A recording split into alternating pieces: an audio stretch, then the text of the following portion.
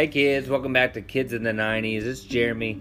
The Invisible Man drops out in theaters today, and I'm actually pretty excited. I thought, what better way to express that excitement than to pop on here and drop a little bonus episode about 9 notable 90's invisible celebrities. So I'm going to drop 9 of them for you, so you can, if you want, go back and check and see.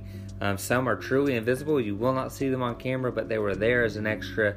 Some are actually on camera for you. So let me just start there. And number 1 was Renee Zellweger in 1993, a little movie called Dazed and Confused. And if you remember, Matthew McConaughey was, still getting pretty big, and he was in this movie, and he would ask if you smoked, and he'd say, well, you'd be a lot cooler if you did. But kids, don't do that.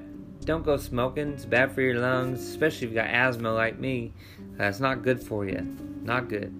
Number 2 and 3, it's a duo. It's a pair. They do everything together, still making movies together. They direct movies. And that was Matt Damon and Ben Affleck in 1989, the tail end of the 80s, right into the 90s. Field of Dreams with Kevin Costner. They're in the stadium as an extra, but you will not see them on screen. They're both truly invisible, but we all know that they will come back from that stint and make a lot of money in a lot of movies. So they are there. You just will not see them. Another one coming in at number 4 would be a guy that's not too important, but he is on This Is Us, which you ladies and some dudes watch that show. I do not. I hear more about him from my wife about a show called Gilmore Girls, and that's Milo Ventimiglia. He was actually titled as party guest number 1 in a Fresh Prince episode, Fresh Prince of Bel-Air. Going from there into number 4, you had a Leonardo DiCaprio, one of the biggest movie stars currently, of the thousands, award-winning actor. And he started out as Darlene's classmate in a show called Roseanne in 1991. Just proves you can go from sitting in a classroom to being a big star. So if you're a young person out there sitting in a classroom, whether it's college, high school, you can grow up and be a big star. It's just proof right there with Leonardo DiCaprio. Going to number 6, you had a guy that I think he's pretty cool.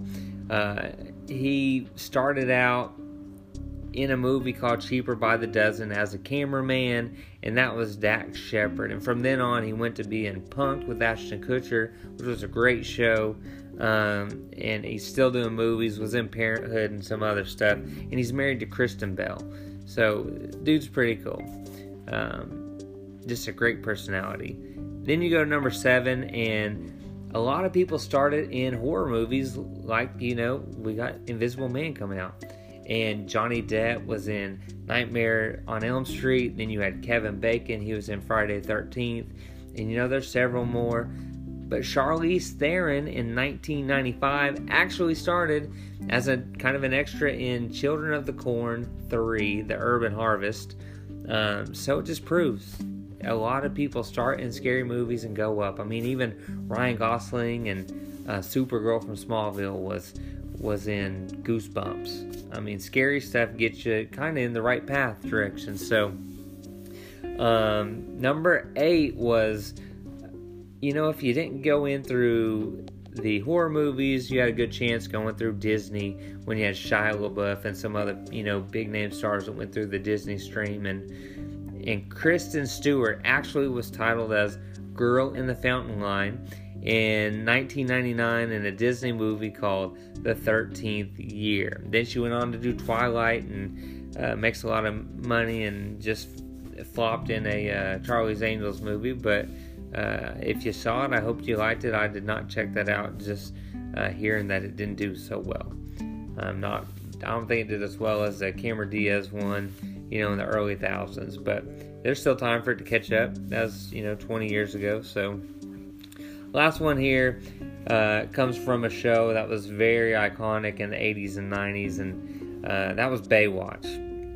And the person I'm talking about is Mila Kunis, who, if you remember, she was Ashton Kutcher's love interest on that 70s show. But in 1994, she wasn't wearing a swimsuit, running around saving people and swimming. She was actually just a kid on a field trip to the beach with her class, and as like an extra. So all these people, 9 notable 90s invisible celebrities, they made it big. Everyone on the list is making a pretty nice paycheck. I like that paycheck too. So I hope you like that list. Just a bonus episode.